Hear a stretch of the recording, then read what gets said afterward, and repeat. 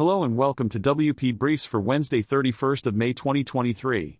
Today we have news on the results of an initial survey into learners' needs when learning or expanding their knowledge of WordPress, a proposal for the establishment of a formal WordPress sustainability team, a security vulnerability in the Gravity Forms plugin, tips on how to reduce DNS lookups to speed up a WordPress site, and Automatic's decision to force install a security patch on millions of websites using Jetpack.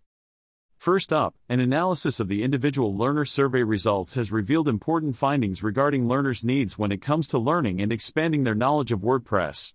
These insights will be used by educators and developers alike to improve the learning experience for all those interested in WordPress. Next, there is a proposal for the establishment of an official WordPress sustainability team aimed at making WordPress and its community lead on sustainability.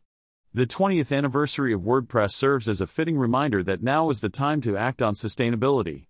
The team would focus on reducing carbon emissions related to web development through sustainable practices such as server optimization and energy-efficient coding.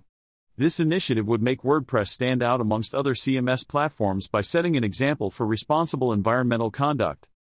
Reducing DNS lookups can help boost performance when optimizing your WordPress site's speed. This is something that should not be overlooked. This article from Jetpack looks at how this can be done on your WordPress site. Moving on to security news, there is an unauthenticated PHP object injection in Gravity Forms plugin which poses serious risks if not addressed promptly.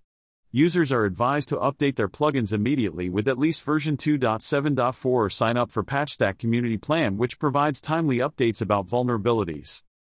Lastly, Automatic has decided to force install a security patch on millions of websites using Jetpack WordPress plugin in order to address a critical vulnerability.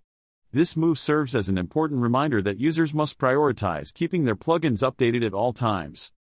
That's it for today's WP Briefs. Have a great day.